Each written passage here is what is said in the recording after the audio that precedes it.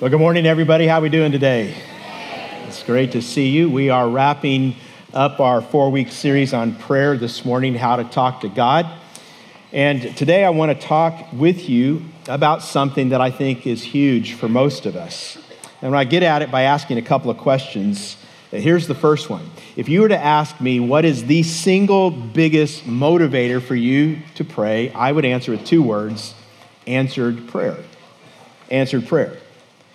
When I pray and God answers, when there is a need and God provides in response to prayer, when someone doesn't know what to do and God gives really clear direction, or when someone has been away from God for 20 years and people pray for them and they finally come home, or when I'm feeling anxious about something and I pray and it seems like for no earthly reason I find this sense of peace and calm from God, those kind of things just make me want to pray more. The biggest motivator to pray is answered prayer.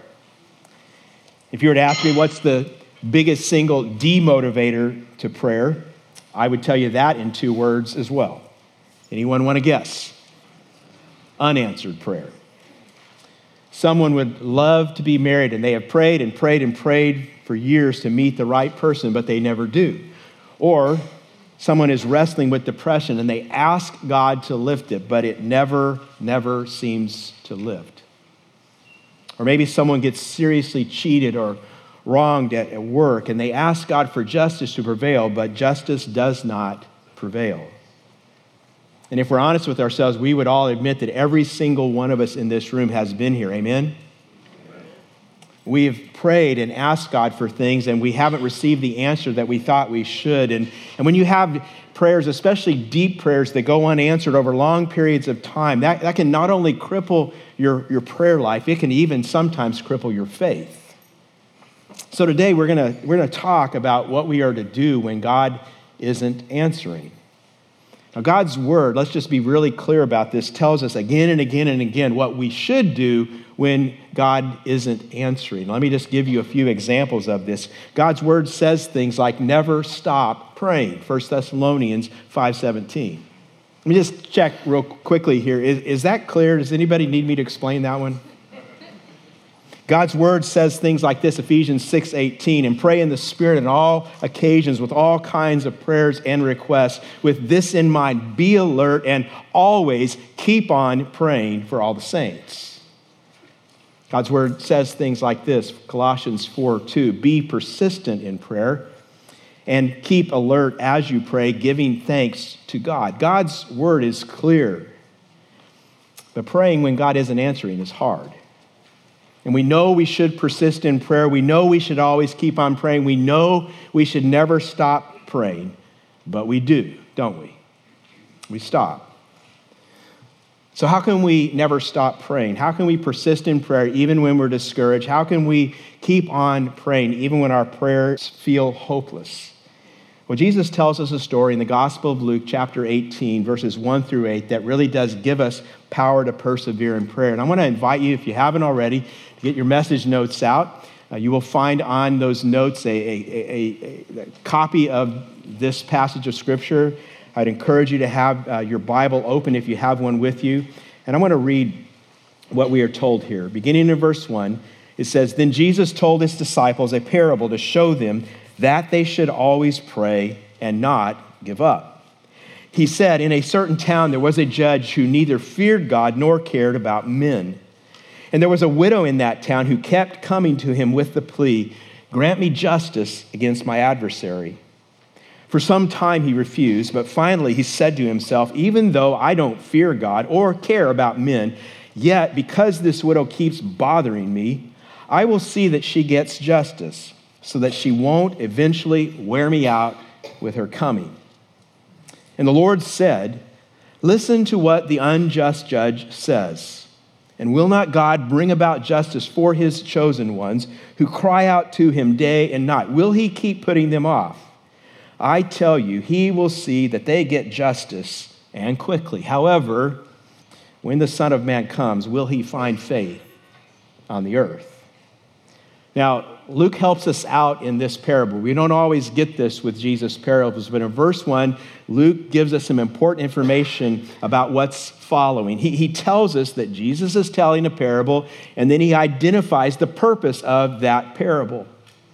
Now, we're going to talk about what that is, but I want to say a couple words about parables. You need to understand there are some things that will help us to understand how to read and interpret those stories that Jesus tells. And in brief, a parable is an extended analogy that often comes in story form, and it usually works by either comparing or contrasting things.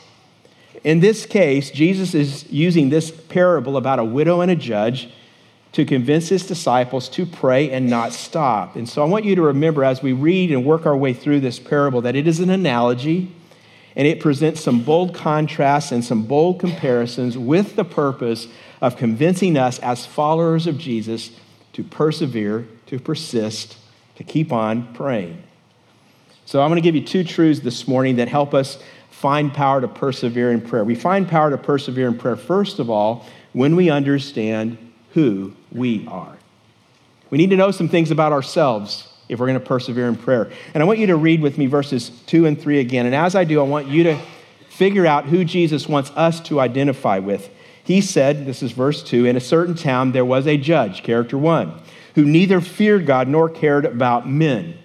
And there was a widow in that town, character 2, who kept coming to him with the plea, grant me justice against my adversary. Now, two different characters. Which one are we? Well, the answer is we're the widow. We are supposed to identify with this widow. Well, why? What do you see? What do we see about this widow? Well, most obviously, let me point out that she used to be married. It's 9:30 and some of you aren't kind of awake yet, so just want to be clear. She used to be married. She's a widow. But we also learn that she had a problem.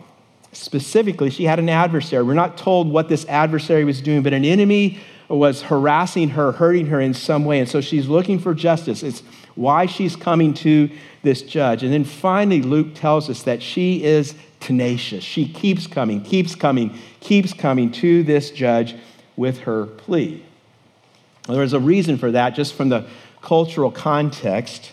First century widows typically had only a couple of choices in their lives. If a widow left her husband's family to go back to her own family, then all the money that had been exchanged at the wedding, the dowry, the bride price, would have to be returned. And financially, this was a huge deal. But if she stayed with her husband's family, then often she would be relegated to an inferior servant role. And there were many times in the first century when widows were victimized and even sold into slavery or into prostitution. So it is evident, we know from the culture and from this parable that this widow was financially unable to support herself, but she's also legally unable to support herself. She's having to go and plead with this judge, and you need to notice that she's having to go and plead with this judge on her own. There's no one else to help her. So this means this is a widow who can't support herself financially, she can't support herself legally, and she has no support socially. She is at the end of her rope. She's out of options. She is vulnerable, desperate, and needy. And yet it is this very thing that brings out her persistence. I just want to ask you, as you think of your life, can you see yourself in her shoes? I want you to understand that we are like her in some ways and we are unlike her in some ways. There's some comparison and some contrasting that's going on here. And I think the interesting thing to point out is that we are unlike her where we think we're like her, and then the reverse of that, where we're actually like her, we think we're not. And I want you to notice why. So let's ask this question. How are we like the widow? Well, I've already said she's helpless. She's in a desperate situation, and we are like her in this. Ultimately, we too are helpless. And we don't like to admit it, but it's ultimately true. And I just want to ask you today, this is so key to understanding about prayer. Do you recognize your helplessness? Now, I won't make you raise your hands, but how many of us would rather struggle and struggle and struggle, not get really anywhere, rather than admit that we have a need and admit that we're not in control? I will ask you to raise your hands on this one if you want. How many of you men would rather drive around lost than ask for directions? And if you won't raise your hand, I give your wives permission to raise your hand so that we can pray for you. We don't like to admit that we're not in control, right? Now, some of us are hearing this and saying, well, I don't want to do that. And in my saner moments, I recognize that I can't control everything. I recognize that I am ultimately helpless. You know, if you just think for a moment about some of the things that mark our lives, we would recognize our ultimate helplessness in so many circumstances. Some of us are helpless in the face of chronic pain or illness. Some of us are helpless with respect to rebellious children. Maybe we have broken relationships marred by unforgiveness or bitterness, and we really can't make them right. Maybe we're helpless in the face of massive administrative obstacles as we try to adopt children. Some of us are helpless with infertility. We want to start a family and we can't. Others of us are helpless because we're very lonely. Some of us are helpless because we grapple with mental illness of some kind. Some of us are helpless because we're struggling financially. We don't have a job, or maybe you have a job, but it doesn't provide for you adequately, or maybe you're just swamped with debt and you cannot see any way out. Some of us are helpless because we are trying to grieve the loss of a loved one. Some of us are helpless because we've been praying and we've been longing for someone in our lives to come to know Jesus, and that just hasn't happened yet. And the list could go on and on.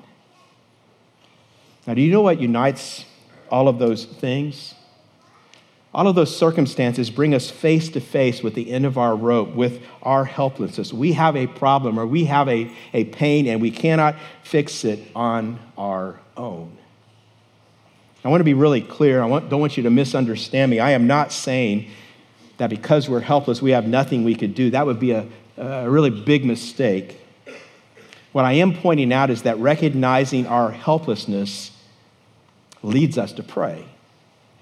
Recognizing our helplessness should cause us actually to pray like crazy. But on the other hand, it doesn't mean that it's time for us to lay down and take a nap.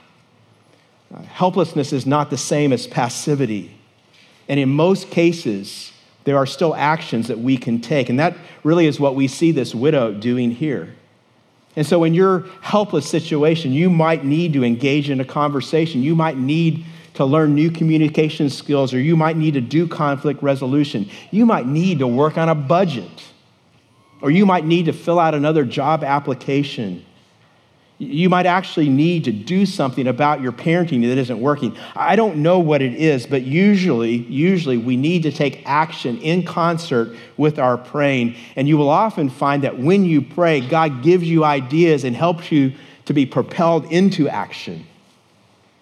One specific illustration of this connection, there are a lot of guys that struggle with sexual purity, and sometimes people think that the only way you can solve this problem is by praying. But anyone who's ever struggled here would testify that this is a problem that doesn't just miraculously go away. See, we need to pray in our helplessness, and we need to connect that to actions in our lives. In this case, we need to do things that minimize temptation, things like internet filtering, things like an accountability partner to talk to, things like making wise choices about our entertainment. There's a whole host of actions we can take. So saying we're helpless doesn't mean we're passive, doesn't mean we can't do anything. Here's what it means. It means we need God. We need God.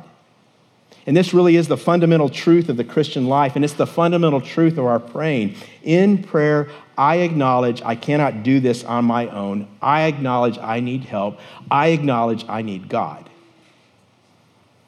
And if we don't see our need for God, our ultimate helplessness, then we won't pray. I want to challenge you with something here, very specific. If you find that you are not a praying person, the most likely reason is that you don't think you're helpless. Somehow, in some way, you are trying to deal with your life in your own strength. Please hear me. Self-sufficient people never persist in prayer. And so if you find your prayer life is lacking, I am telling you that if you dig down to the bottom of it, you're going to find this issue right here, because it is only when we realize our helplessness that we pray and that we keep on praying and that we don't give up in praying, because we see in our helplessness that our God is our only hope. And that's how we are like this widow. How are we unlike this widow? Well, where the widow persists, we give up. All too many times we give up, and what we see in her life is that her concern and her desperation compels her to this serious persistence, but all too often that's not what happens for us. We pray here, pray there, and we just give up. Well, why? Why do we give up? And this is a good question to ask yourself, to ask God to speak to you about. Why do we tend to give up in prayer? Ask God to reveal that to you. I promise you, He'll tell you. Let me give you some possible reasons that could be applied to different ones of us. Part of our problem is we kind of live in a culture of quitters. We live in a culture that doesn't really value perseverance, and that has damaged our power to persevere. So much of our culture is really about instant gratification, and a lot of us have never really learned how to stick to something. We're just used to quitting. A lot of us quit because we're impatient.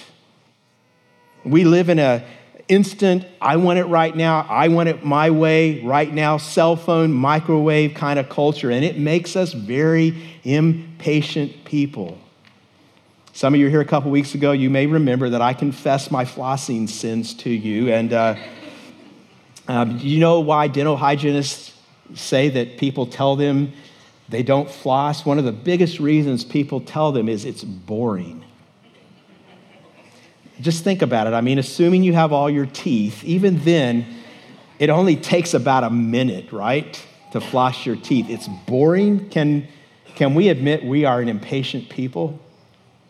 I ran across a study by a guy named Philip Zimbardo at Stanford a couple of years ago, and he did this study, and he writes about how people become emotionally upset at how long it takes their computer to turn on. I'm surprised I didn't get an amen on that one. I mean, think about it. What does that say about us? We have access to more information than anyone in human history. We can communicate with virtually anyone on the planet instantly. We have all the learning of human history right at our fingertips, and it makes us so mad when it takes the computer more than 30 seconds to light up. I'm kind of like this sometimes with my cell phone. While I'm confessing to all my sins, I started with flossing. I'll talk about this one too. I don't know about you, but sometimes I can dictate into my phone, and I can dictate a note to remind myself about something. I can dictate a text to someone or an email to someone, and so I will dictate and take like 15 sweet seconds of my life to communicate this, and then I'll watch and it won't show up. That makes me so mad. And I'm waiting, and sometimes it doesn't even show up at all. I hate that. Anybody hate that? Can I just say this as someone who struggles with impatience? I want to say this to you, and I want you to hear this and take it to heart. If you are willing to admit that you struggle with impatience, I'm going to tell you the reason why. Are you ready? The answer to the reason why we struggle with impatience is pride. It's pride. I'm an important person. I don't think I should have to wait. My life shouldn't be delayed by these little things or these people. It's pride. And it's also part of why we don't pray. Can you see the connection there? Proud people don't pray. Helpless people pray.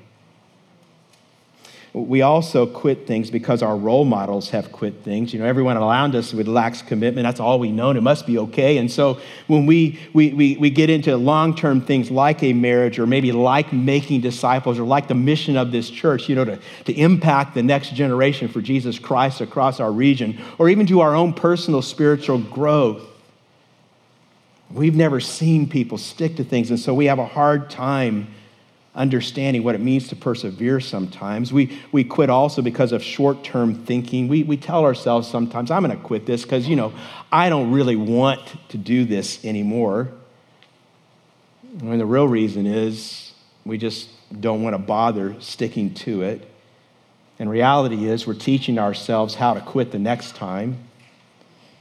Finally, I would mention that we quit because we've been burned, or to put it in one word, disappointment, especially in the area of praying. Some of us have prayed for something only to feel like our prayers don't go anywhere, and we have concluded God must not care. We've ended up deciding that he doesn't care, and we say, I'm just not going to pray for that anymore. Some of us have said, and you're sitting here right now and you know this is true, you have decided, I'm going to quit praying altogether.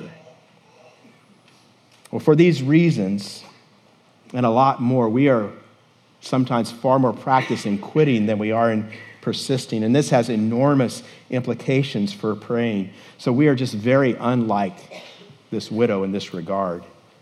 You may want to ask the question, well, how do we not quit things? Well, let me give you a real simple answer. I'm sorry, it's not more profound than this. Just don't quit. Just keep at it no matter what. Just press on. Just decide to stick to your word. Just decide to keep your commitments. Just decide not to quit and then do it. See, if we realized how helpless we really were, and if we really committed not to quit no matter what, then we would persevere in praying, because we would recognize that God is our only hope. So, like the widow, we're helpless. Unlike the widow, we give up.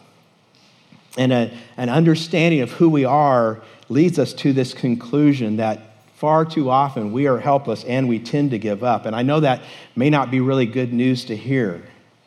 But this is why Jesus told this parable in the first place. This is our problem. So I want to encourage you, are you willing in your heart and your mind to own up to this, to be honest with where you are in your life? Remember verse 1? Jesus tells his disciples this parable, Luke says, to show them that they should always pray and not give up. This is the reason he's telling this parable, because we have a problem in this area. And we can start dealing with our problem by getting honest. Second way we find power to persevere in prayer is when we understand who God is. Now, maybe you remember the first message of this series. I told you that one of our problems in praying is we tend to think that prayer is about technique and simple tips and steps on how to pray. And I want you to see today with this parable that at the heart of praying is not learning technique. At the heart of praying is thinking biblically, thinking properly about who God is and who we are. And until we get those things right, we will never pray. This parable actually presents us a very accurate view of God. I don't know if you've ever heard this statement. I love it from the famous theologian A.W. Tozer. He said, what you think about God is the most important thing about you. And he's right. See, if you think that God is unfair, if you think that God is harsh and kind of an ogre like this unjust judge in this parable, that is going to color everything about you, including your prayer life. But if you think about God the way Jesus longs for you to see him in this parable, then that will color everything about you. I could tell you stories, so many stories about people who I've talked to in my office. This is kind of names and circumstances change. This is composites of a lot of people. But I've talked to many people, and they have told me in different ways, God and I are not on speaking terms. And when I've asked them why, what I usually hear is that God has let them down in some significant way. They've lost a loved one to death, or they've prayed about something really big in their lives, and God didn't answer the way they thought he should, and so it's God's fault. God can't be trusted. God must not care. So why should I bother trying to talk to him? Why should I bother praying? You know, that really is the fundamental question in this whole area. Can God be trusted? Is God just? Is God good? See, what you think about God filters everything. Now, if you go back to verse 2 tells us two things about this judge. Number one, he doesn't fear God. Number two, he doesn't care about people. He's a real peach, you know. I mean, this is the guy this widow has to keep going to. I want you to pick the story up again in verse 4. For some time he refused. But finally, he said to himself, even though I don't fear God or care about men, yet because this widow keeps bothering me, I will see that she gets justice so that she won't eventually wear me out with her coming. And the Lord said, listen to what the unjust judge says. And will not God bring about justice for his chosen ones who cry out to him day and night? Will he keep putting them off? I tell you, he will see that they get justice and quickly. Now, I want you to stop there. As we read this parable, which character are we to connect to God? And the answer is the judge. But as we do that, we need to be careful. We need to follow the same like and unlike pattern that we did with the widow. Some people read this parable and they mistakenly think that God is just like this unjust judge. And so what you do in prayer is you bother God, you pester God enough, and finally he says, oh, all right, and he gives you what you ask for.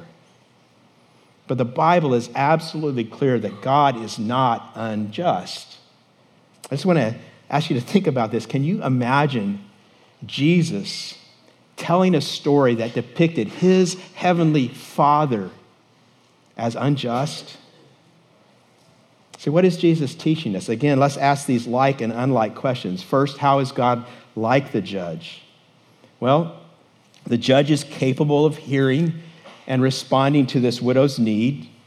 And the judge's ability to respond includes the power to bring about her request. And so that tells us God can hear. He has the power to respond. And even though the judge doesn't want to, in the end, he rewards her persistence. So this tells us God hears, he is powerful, and he rewards persistence. So can we really say those things are true about God? Absolutely. This is part of the point Jesus is making. I want you to see something that Jesus is doing here. He does it in many places in the gospel. He makes a move in teaching that scholars, they have a fancy Latin word that I won't bother you with. I'll translate it for you. He makes a move from the light to the heavy. Sometimes it's called from the small to the big. And that's what he's doing here. One example that Jesus uses would be if a human father can love his children, then how much more does our Heavenly Father, God, love his children? That's moving from the light to the heavy, from small to big. And here, Jesus is arguing that if the unjust judge is capable of hearing and powerfully acting and of rewarding persistence, that's the small side, then how much more capable of these things is God? That's the heavy or the big side. In verse 7, we're told that God hears those who cry out to him day and night.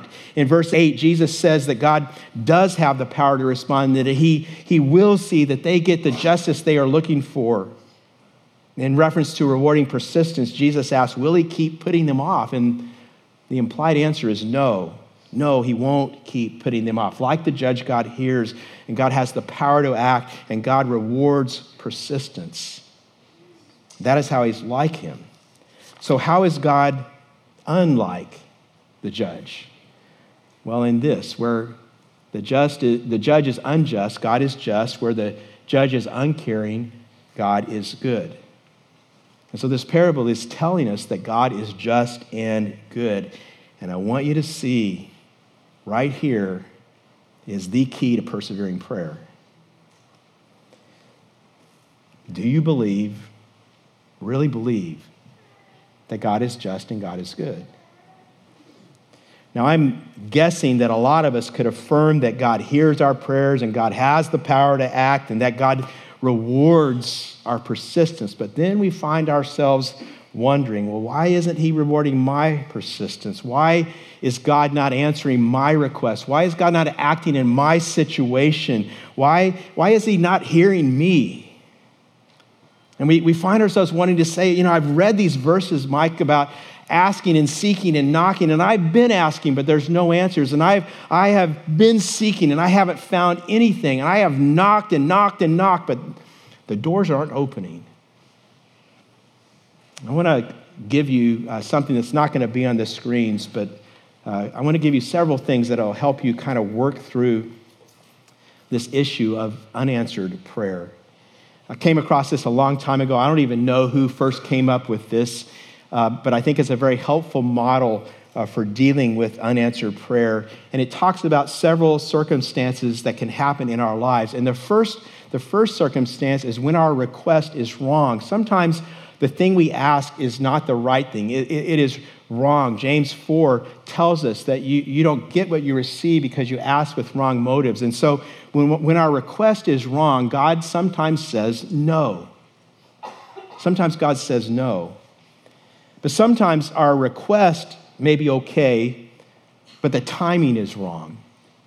God has a plan and he's working out his plan, and what we ask for isn't going to happen yet. In this case, God says slow.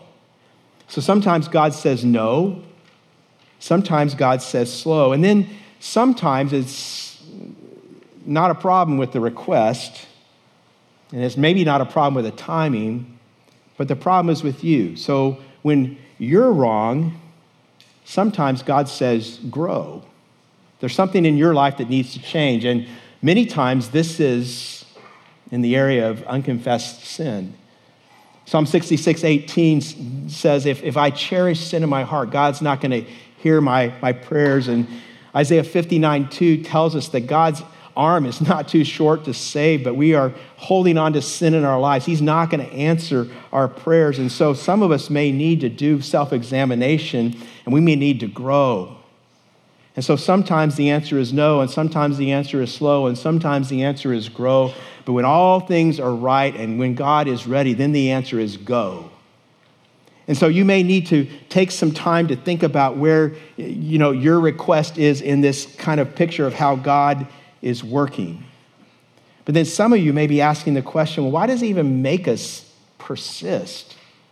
I mean, why, if he wants to answer our request, why doesn't he just give us the things he wants to give us anyway? I mean, why do we have to keep on asking? And the ultimate answer to that question is, well, we're not God, and we don't understand all of his ways. But I've seen some helpful responses people have given that I'll mention to you. Sometimes this is also part of why we don't see God answering our requests in the way we would like. Sometimes people say that God wants us to persist so we will appreciate him as the sole source of everything we need. Sometimes they say that God wants us to recognize that he is our only hope, and the more we persist, the more we're focused in on him as our only hope. Some say the more we plead and wait, the more we will value the answer when it comes. Some say at times there are larger things going on in God's plan, and so we don't understand what those things are.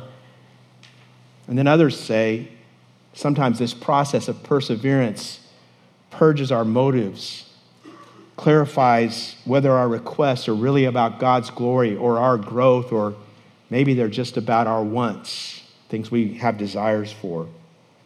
Now, having said all of these things, which I think are helpful to understanding why prayers are not answered in the way we would want sometimes, having said all of those things, here's what I want to direct you to in this parable as Jesus addresses this topic of persevering prayer. I want you to notice that Jesus doesn't answer those questions of why. In this parable, he doesn't talk about it at all. Does that strike you as a little bit odd that Jesus would tell his followers, you need to pray and you need to persist in prayer, always pray, do not give up, and then he never explains why? I want to show you what he does. What Jesus does instead of addressing that question is this: Jesus appeals to the character of God. Jesus tells us about who God is. That's all he does. Jesus tells us in this parable that God can be trusted, that God is just, that God is good. Look at the words again in verses 7 and 8. And will not God bring about justice for his chosen ones who cry out to him day and night? Will he keep putting them off? I tell you, he will see that they get justice, and quickly. He appeals to God's character.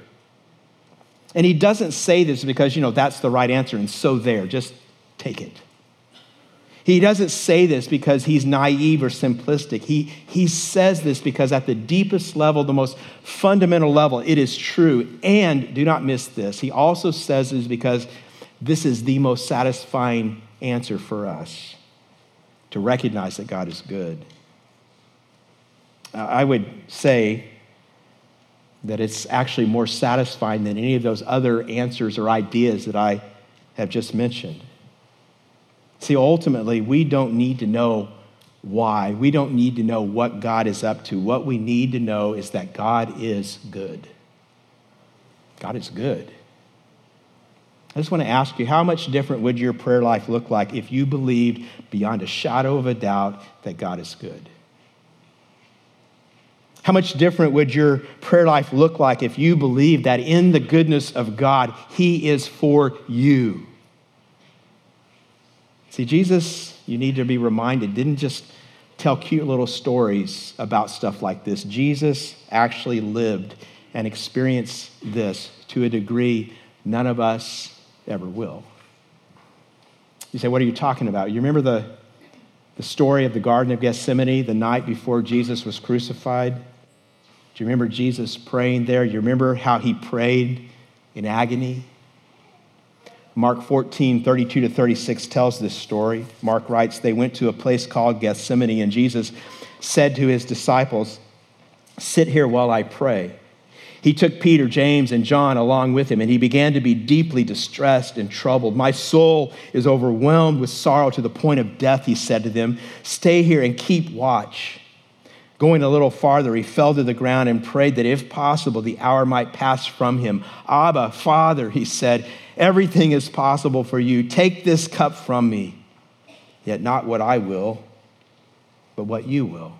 Question. Did Jesus receive an answer to his prayer? Now, on the one hand, we might say that the take this cup from me prayer wasn't answered because he went to the cross.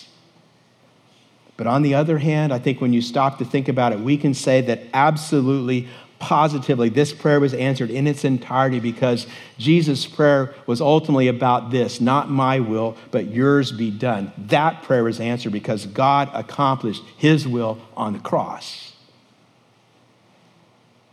The writer of Hebrews also tells us that God answered Jesus' prayer. Hebrews chapter 5, verse 7 says, during the days of Jesus' life on earth, he offered up prayers and petitions with loud cries and tears. And Bible scholars tell us this is certainly referring to Gethsemane. He offered them to the one who could save him from death, and he was heard because of his reverent submission. Jesus was heard.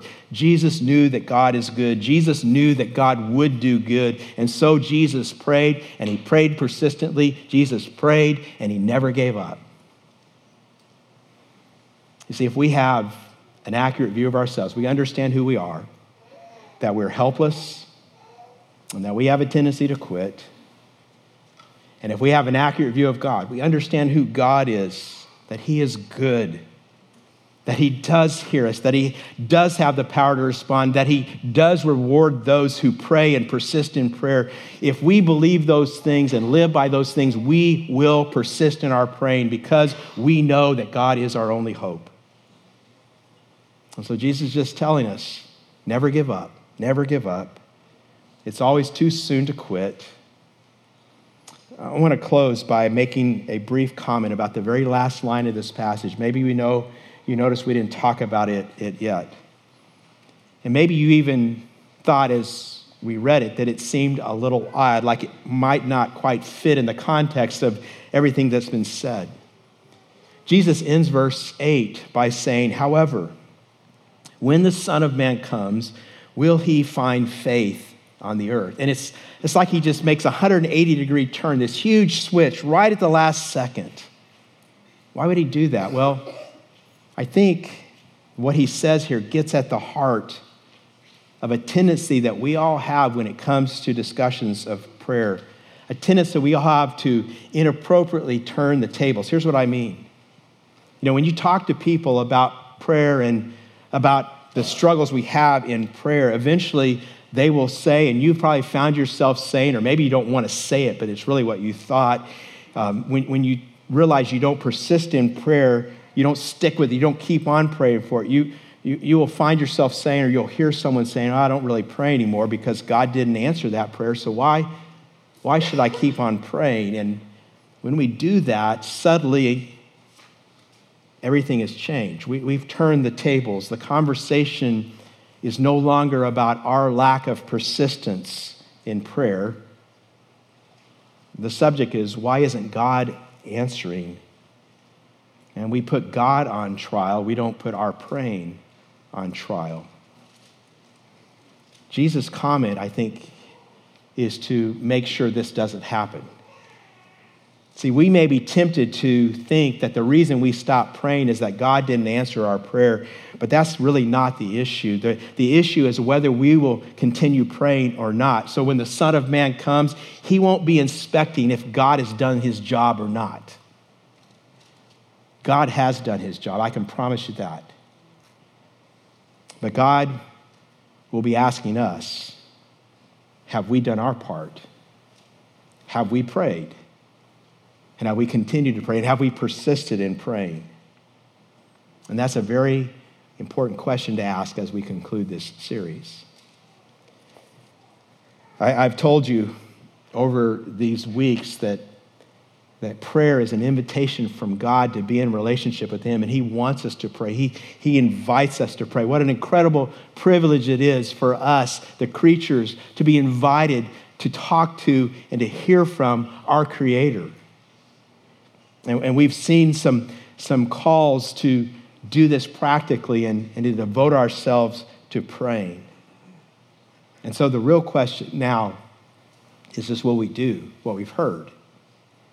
Will we have the faith to believe that God is good and God is just, and he hears us when we pray, and we can trust him to answer in the way that's right and best for us?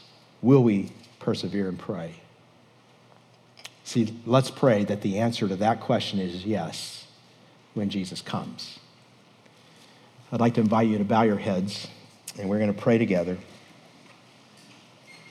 And I just want to encourage you, as you have heard God's word, I know that by his Holy Spirit, he has spoken to our hearts. He always does. He is so faithful to do that if we're listening to him.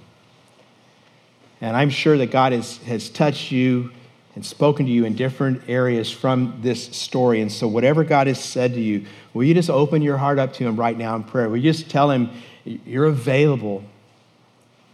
You want to do what he said. And if you're not sure how, then ask him about that. Let's just pray together. Father, we are thankful for your word. We are thankful that you invite us to pray. Lord, we're thankful that you teach us how to pray. And so today, Father, would you remind us by your Holy Spirit that you are good, that you do invite us to pray, and that you do give us the strength to persist in prayer. God, we ask that we may be a praying people, that we may prioritize prayer in our lives, Lord, so that we can know you. And also, Lord, so that we can see you work in our own personal lives, Lord, in the lives of our families, in the life of this church, and Lord, across this community and across this region, Lord, even out to the entire world. We pray, Father, that your will be done, that your kingdom would come. We pray that up there would come down here,